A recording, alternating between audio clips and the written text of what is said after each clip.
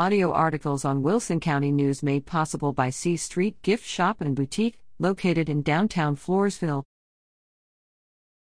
Wilson County deputies seek man on foot north of Stockdale. The Wilson County Sheriff's Office is seeking help from the community to locate a man north of Stockdale.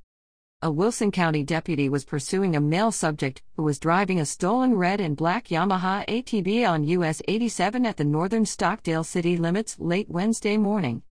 The suspect ditched the vehicle and began running on foot. He was last seen near the Clifton Branch Creek, running through the brush parallel to US 87 northbound toward CR 417, the Wilson County Sheriff's Office advised. The person of interest is a white male with shaggy hair. He was wearing a black baseball cap, black hoodie, and khaki pants at the time of the incident. If you see someone who matches the man's description, do not approach the individual. Call the Sheriff's Office at 830-393-2535. Sutton at WCNonline.com